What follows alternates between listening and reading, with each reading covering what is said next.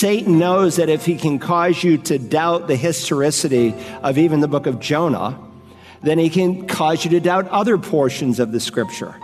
And that's always been his methodology from the beginning, the father of lies there in the Garden of Eden. Did God really say? He causes people to doubt the word of God. Hello and welcome to Search the Scriptures, the Bible teaching ministry of Dr. Carl Broggi. Dr. Broggi is senior pastor at Community Bible Church in Beaufort, South Carolina. Having just finished our study in the book of Romans, today we begin a new series of messages in the Old Testament book of Jonah. In our study, Pastor Carl will not only look at the historicity of this great book, but also its relevance for our lives today. If you're following along with your Bible, turn now to the book of Jonah, chapter 1, as together we'll search the Scriptures. I want to invite you to take your Bibles this morning and turn to the prophet Jonah, chapter 1. Now, be careful in finding it. If 2 or 3 pages stick together in your Bible, you could easily miss it. But it's easy to find. It's right after the book of Obadiah, all right? If you find the Psalms, which is about dead center, and scan a little bit to the right, you will soon come to this little book, Jonah, Micah, Nahum. If you're new to the Bible, you might want to use your table of contents. It will give you the page number that it begins. Now, I am very pleased that God has given me the opportunity to preach this book. I preached it about 25 years ago and did just a handful of sermons in it. But I've been working on it for the last 6 months, and as best I can tell, I'm planning to do 10 messages from this short little book. Now, if you know the prophets of old, you know they are men for all seasons. They spoke about war, peace, violence, justice, love, faithfulness. And what they said was not just for the people of Israel, it's for God's people throughout the ages. And in many ways, it's been correctly said that the Old Testament prophets were the voice of Israel's conscience.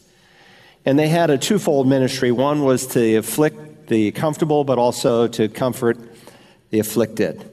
And so I want to introduce you to one of those 17 prophets we call major and minor prophets, not because some are more important than others, but based on the length of their material. It's a 4th century AD designation, but it can be helpful. And I want to introduce you to the prophet Jonah. But be careful. As you study him, you may meet your own conscience, because the message that he gives is penetrating and powerful. Now, Paul said all Scripture is inspired. It's God-breathed. Theos pneumos. Literally, it's the breath of God Almighty. What you are reading on the pages in front of you is if you could take God's breath and write it down in ink. That's what we have. And many times, sadly, mistakenly, Christians think, well, the Old Testament is for another era, for another age. But remember what the Apostle Paul said to the church at Rome. For what was written in earlier times, of course, the earlier times he's speaking of concern the Tanakh. Tanakh is what the Jews call the Old Testament. Torah, Nephiim, Ketuvim, the Torah, the prophets, and the writings. One way of summarizing their Bible. We call it the Old Testament because we have a full revelation and we're distinguishing between the Old Deal, the New Deal, the Old Covenant, the New Covenant. We are recipients of the New Covenant. But whatever was written in earlier times in the Old Testament was written for our instruction, so that through perseverance and the encouragement of the Scriptures, we might have hope. In other words, when the Holy Spirit of God moved on men of old to give us the Old Testament, it was not just written for their day, but for our day. Paul is reminding us that the instruction and the application of the Old Testament did not expire itself with that era. Remember, in the early church, for a long time, they had not the first book of the New Testament. So when the church was started, they preached the Old Testament Scriptures because, of course, the Scriptures speak of Christ. It's written for our instruction upon whom the end of the ages have come. Now, if you know Jonah, he is a member of an elite group of prophets. He is one who does not do any miracles, but he is a prophet that has miracles done to him. And in either case, when you study this man, there are some valuable, timeless lessons that we do not want to miss. There's an urgency in the miracles that God did through Jonah that Jesus will highlight for us. We'll touch on it today. We'll explore it more deeply in the weeks to come. Now, if you're here for the first time, there's a note-taking outline. If you're listening online, you can print it out. I have 4 simple objectives today. Let me at least give them to you, so if your mind wanders or you fall asleep when you wake up, you'll at least know where we are. First, I want to deal with the historical background of the book of Jonah. The book of Jonah will make little sense to you, like most of the prophets, unless you understand at what time frame in Israel's history they were in ministry. Second, I hope to give us an overview, a big picture of the book, so we can see how it all fits together. Third, I want to share with you 4 basic approaches that people take, the basic approaches people take to studying the prophet. Only one is correct, and we'll see why. And then fourth, just a brief introduction. We'll crack the door on the first verse of Jonah 1. All right, so there in your note-taking outline, we begin this morning with the historical background of the book of Jonah. Now, I know maybe for some of you, history was not your favorite subject, but it's important to understand the historical setting. In order to appreciate Jonah, or really any of the 17 major and minor prophets in the Bible, you always want to know at what time frame they ministered. If I were to take your Bible and just kind of scan through it, for many of us, the Old Testament is largely clean, maybe with the exception of the Proverbs and the Psalms. And one of the reasons is because we're intimidated by the Old Testament. We can't put it together historically. And maybe we have a desire to read through the Bible in a year, and we start working through it, and we get hung up in the pots and pans division of the book of Leviticus, and we end up stopping. So let me set the historical context in which this man lived and ministered. If you remember, God promised through a man named Abram, later renamed Abraham, to bless all the nations of the world. How could through one man all the nations of the world be blessed? Because through this new nation that God will start, he will bring the Savior of the world, the Messiah. And if you remember, Abraham initially had 2 sons. He had the son of the bondwoman named Ishmael, and then he had the miracle-born baby with Sarah known as Isaac. The son of promise was Isaac. It's through Isaac's descendants that the Messiah is going to come. That does not mean, as it is falsely taught, that Ishmael went to hell. Abraham loved Ishmael. Abraham built into Ishmael's life. You will meet Ishmael in heaven. That's a gross abuse of Romans, the 9th chapter, and I have a whole message on it.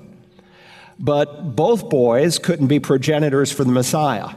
And God, in his providence and sovereignty, chose that Isaac would be the son of promise. He, in turn, had 2 sons, Jacob and Esau.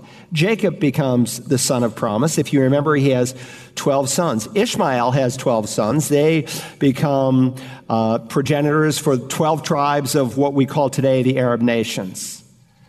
And here's Jacob, and he has 12 sons, and they form the 12 tribes of the nation of Israel. There's a point when God changes Jacob's name to Israel, and so they are typically referred to as the sons of Israel.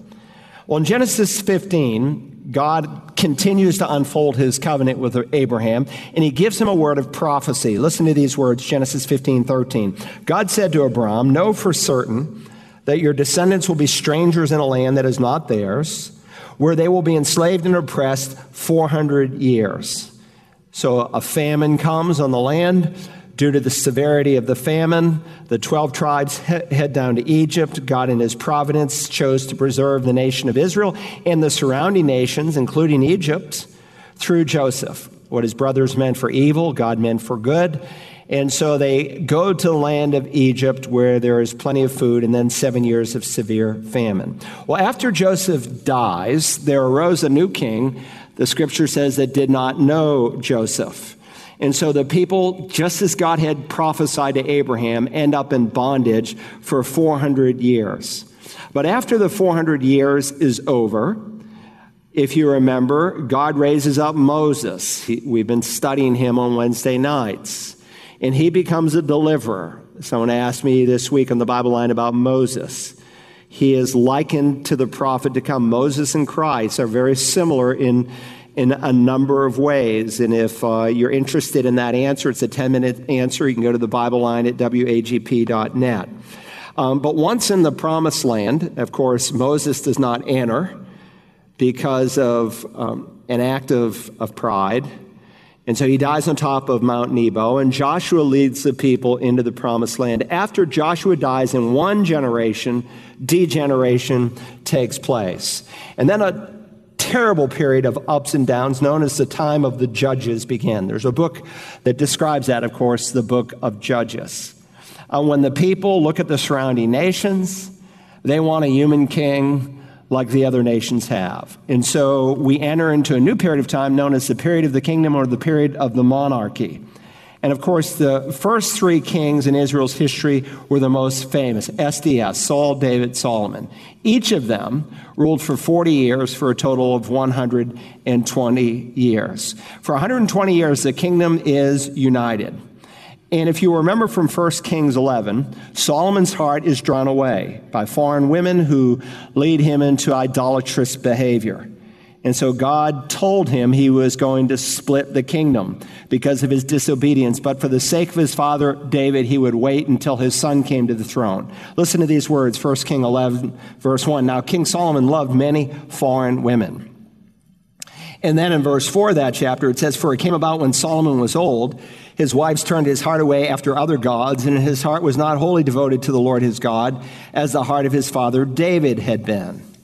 And let me just say in passing this morning, you cannot take the clear instruction from the Word of God and set it aside without consequence. You can't live with one foot in the world and one foot in the kingdom. And so because of the obstinacy and the greed of Solomon, the kingdom ended up splitting. Here's a map that shows you pictures for us, what it was like in his day.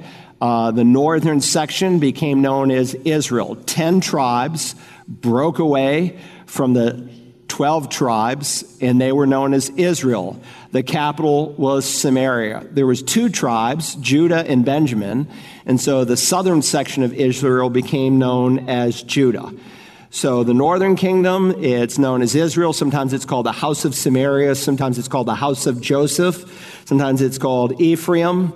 And the southern kingdom is just called Judah. Now this is important because when you read the Old Testament, sometimes you read Israel and you're thinking all 12 tribes. Got to ask what context is the word being used in. Because sometimes when the word Israel is being used, it's specifically referring to the northern kingdom. Now, if you remember, both the northern and the southern kingdom both had 20 kings. All 20 kings in the northern kingdom were evil. There were 20 kings in the southern kingdom. 12 were evil, 8 were righteous kings. So God sends these different prophets to the northern kingdom to say, look, you need to repent of your sin and of your idolatry. Of course, the first king, Rehoboam, who comes to the throne in the northern kingdom, he doesn't want the people, or Jeroboam, he doesn't want the people to, Rehoboam is the king in the southern kingdom, but Jeroboam, he's in the northern kingdom. He doesn't want the people to go back to Jerusalem and worship, so he creates some new worship centers. And with time, the new capital for the northern kingdom becomes Samaria. And so centuries later, the Lord Jesus meets a woman at the well, and she asks a pertinent question. Where do you think we should worship? The Jewish people say down there in Jerusalem. We as Samaritans say up here in Samaria. But that comes from centuries before when the worship centers were moved in disobedience because God had set his name on just one city, Jerusalem, as the place of worship. So he sends these different prophets to the northern kingdom. Repent, or I'm going to judge you. And they don't repent. And so in 722 BC, God sends the Assyrians, and they carry away the 10 northern tribes. God sends more prophets to the southern kingdom. Repent, or God is going to judge you. 136 years go by, and on 586 BC, the final of 3 carryings away is done, and the southern kingdom is carried off. The Babylonians overthrow the Assyrians. They eventually come down, get the southern kingdom, and carry them off to Babylon. It's easy to keep straight. A comes before B. I comes before J. So you have the Assyrians who come before the Babylonians, and you have Israel that comes before Judah. All right? Now that's important. So when you read an Old Testament prophet, you always want to ask at what point in Israel's history is this person in ministry? Did they preach before the exile when the kingdom was divided? Did they preach during the exile, or did they preach after the exile? If they preached before the exile, we typically refer to them as pre-exilic prophets. And if they preached before the exile, did they preach to the northern kingdom or did they preach to the southern kingdom? And there's a few who are involved in both. During the exile, it's easy to remember, there's just two prophets who preach, Daniel and Ezekiel. They're called exilic prophets. After the exile, we call them post-exilic prophets. There's just three. There's Haggai, Zechariah, and Malachi, who comes, of course, at the end of our Bibles. So when you understand that Jonah was a pre-exilic prophet, there's a historical note that God will give us that we'll look at today as to what king he was in ministry to, which dates him 750 BC, which tells us he's preaching to the northern kingdom. And when we understand that, the book of Jonah is going to come alive for us. So again, the Old Testament is often a closed book to us because we can't put it together historically. But it's not as complicated as we might make it. So Jonah, he's a pre-exilic prophet, lived 750 years before Christ, preaching to the northern kingdom. Secondly, beyond the historical background of the book, let's think for a moment about the overview of the book of Jonah. The overview of the book of Jonah. I think if we can climb a contextual tree here, we can get the big picture. And when you get the big picture of any book of the Bible, the component parts take on much more meaning. See, sometimes we think of a book of the Bible and we say, I'm not sure what's in that book. We kind of just go blank. But if you read a book several times over, you begin to see how it all fits together, and it becomes a tool not just in your own life, but in your ministry to other people as well. And so if you read and reread the book, and so I'm going to do the introductory sermon today. We have a special Sunday, the next 3 Sundays, and then we'll come back at the first of the year. So for the next month, I want you to do a deep dive into the book of Jonah. Study it as much as you can. Find out as much as you can about the book of Jonah. That will make our time of study that much more meaningful. Again, it only takes about 15 minutes to read, and if you read it and reread it, you'll discover that the book basically centers around 2 commissions. You look for structural markers, like if you read Acts chapter 1 and verse 8, we have a divine outline for the book of Acts. Well, when you read the book of Jonah, you see there are 2 key structural markers, and under those 2 key structural markers, in turn, there's 2 divisions. So the first structural marker comes right in the beginning of the book. We read in Jonah 1 and 2, the word of the Lord came to Jonah, the son of Amittai, saying, arise, go to Nineveh, the great city, and cry against it, for their wickedness has come up before me. Then when you come to chapter 3 in verses 1 and 2, now the word of the Lord came to Jonah the second time, saying, same message, arise, go to Nineveh, the great city, and proclaim to it the proclamation which I am going to tell you. So there's the major divisions. Here's a chart maybe to help you to put it together. I made this chart actually in the 1980s. I copyrighted it in 1990. I saw someone else using it recently. They were born after I made the chart. In either case, the first commission of Jonah is covered in the first 2 chapters. The geographical setting is on the sea. The second half of Jonah deals with the recommission of Jonah, and the focus is in the city of Nineveh. You can further subdivide this book. In chapter 1, you're dealing with the prodigal prophet. He's running away from God in disobedience. In chapter 2, he's in the belly of the great fish. We would call him the praying prophet. There we go. Second, the praying prophet. In chapter 3, we have the preaching prophet. He's in the city preaching to over 600,000 people. And then in chapter 4, sitting under his little tree, he is the pouting prophet. So in chapter 1, he is running from God. He's the prodigal prophet. He's praying in chapter 2. You'd pray too if you were in the belly of a great fish. In chapter 3, he's preaching in obedience, but he's kind of moaning and groaning at the end of the book. So in the beginning of the book, he is absent without love. We call him the AWOL prophet, A-W-O-L. At the end of the book, he's angry without love. And so we'll see, though, that this man finished well, contrary to maybe what some of us think. So that's the big picture of the book. Read it. Again, it will only take you about 15 minutes. Maybe read it once a week. If you want to read it more, fantastic.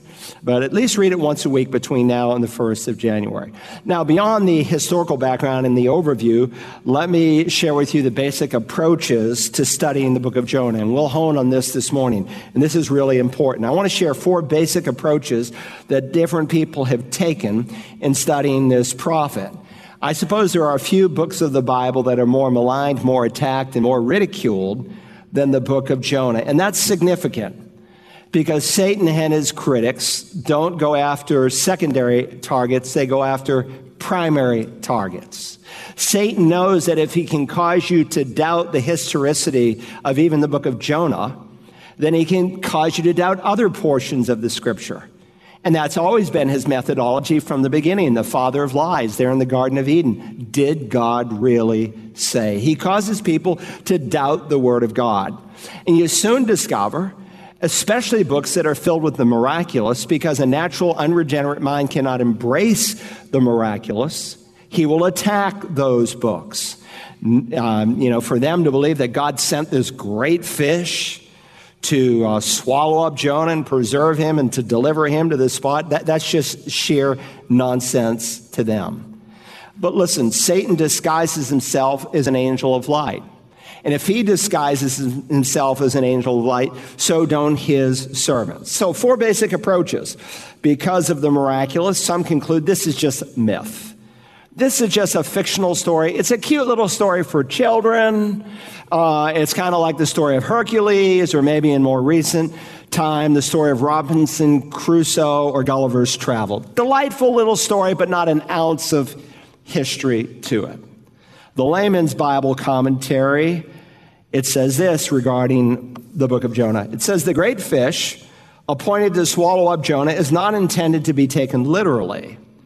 It is the author's way of getting the prophet back as quickly as possible to his task, and as such fits in quite well with the story. Jesus' reference to the sign of Jonah has no bearing on the historicity of the book or the literal character of the tale. So for the liberal scholar, because he has trouble with the miraculous, he has trouble with the creator, it's just a little piece of fiction. Now, think about it, because people think very superficially, even evangelical Christians sometimes, about the book of Jonah. Let me give you a pop quiz. Fill in the blank with the first answer that comes to your mind. Zacharias climbed the sycamore tree. Adam and Eve. Oh, this is really weak. Adam and Eve. All right, I think you're there. You're awake. All right. Noah built the ark. Elijah was up on top of Mount Carmel. Daniel was in the lion's den. Jonah and the whale. All right, so you see, part of the problem is with these biblical accounts is that we only study them on a surface level. We think of the sensational, and we miss the finer points in the process. Now, obviously, there's a whole lot more to Zacchaeus than just climbing a sycamore tree.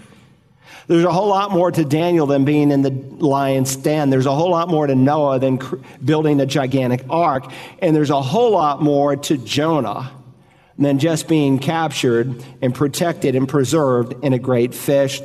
The King James says whale. We'll talk about that a little bit later. But what I want you to see this morning is that when we think of Jonah, very often we just think of Jonah and the whale. But this is more than a fish story. In fact, it's not a fish story. It is a fish story, but it's not a fish story, at least maybe the way people represent it today. Some say it's just a piece of fiction. It's a fish tale.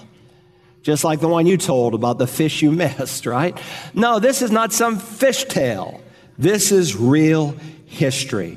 And we're going to see that in Christ's mind, it's important history because he is going to link his own death and resurrection to this particular book. For another group of people who have problems with the miraculous, they don't always want to come right out and, as the pastor of a church, just say, well, this is fiction. So somewhat stealthily, they say, well, this is a parable, that this is some spiritual lesson that we can take and apply to our life. It's no different, they would say, than the parable of the Good Samaritan. It's a story with a moral truth behind it. Well, we would be quick to say that There are parabolic portions in the Old Testament, not a lot, but there are some. We studied one since we finished James. If you remember, Nathan the prophet went and preached to King David about the rich man who took a poor man's ewe and barbecued him, and he said, "You're the man." That was a parable with a message behind it. And they said, well, that's true with Jonah. It's just a legend, but it's a legend with a message. Again, the problem with that is when you study parables in Scripture, there's a certain characteristic of parabolic literature that this book certainly does not have. It doesn't have any of those characteristics. Now, there's a third view. It's not the mythological view. It's not the parabolic view. It's the allegorical view. They say, well, this is a book of allegory. Now, how do they come to that? Because the word Jonah, Yonah in Hebrew, is the word for his name means dove. And in two places, once in the Psalms and once in the book of Hosea, Yonah, dove, is a reference to the people of Israel. And so they would say, therefore, Jonah is symbolic of the people of Israel. He was not an actual, literal, historical person, but he was a person who was symbolic of Israel, and that there's deeper meaning behind the story. And so they would say, just as Israel, say, was to be a light to the nations, a witness to the Gentiles, even so Jonah was to be a light to the people of Nineveh. They would say, just as Israel failed in her witness to the Gentile nations, even so, initially, Jonah failed in his witness to the Ninevites. They would say that when Jonah ended up captive in the belly of a great fish, even so the people of Israel ended up captive under the Babylonians. They would reason further that just as Jonah is regurgitated and delivered back to the place God wants him, at the end of 70 years, the people who've been carried off by the Babylonians, they end up back in the land of Israel. Now, here's the challenge with that view. There are certainly times in Scripture, by the way, where God gives typology. And so that's kind of what they've done. They've taken an allegory, and they might even say it's a prophetic allegory, that it's a type of sorts. The problem with that, and again, allegory is not foreign to the Bible. There's one allegory in the New Testament found in Galatians, and there are 6 allegories that are found in the Old Testament. But allegory is represented as allegory. Like in Galatians, Paul says, this is an allegory. So you can't just take any passage of Scripture and say, well, let me tell you what it really means and give the deeper meaning behind it. Oftentimes, people will allegorize the account of Jonah, but the Bible does not present Jonah as a fictitious character, nor does it represent his time in the whale as a made-up story. To listen again to today's message, use the Search the Scriptures with Carl Broggi app, available for smartphones and tablets, or listen online at searchthescriptures.org. You can also order a CD or DVD copy by calling us at 877-787-7478 and requesting program JNH1. You can also visit us at searchthescriptures.org or use the Search the Scriptures app to listen to any of the messages in the book of Romans that you may have missed. Tomorrow, Carl's wife Audrey is in this time slot with her program for women, Mothering from the Heart. You can hear more of Audrey's messages on the Search the Scriptures app found in the iTunes Store and Google Play Store. Also, check out Audrey's podcast, Rare But Real, on Apple, Google, and Spotify podcast platforms. When we return Monday, we'll continue to crack open the book of Jonah. Join us then as we search the Scriptures.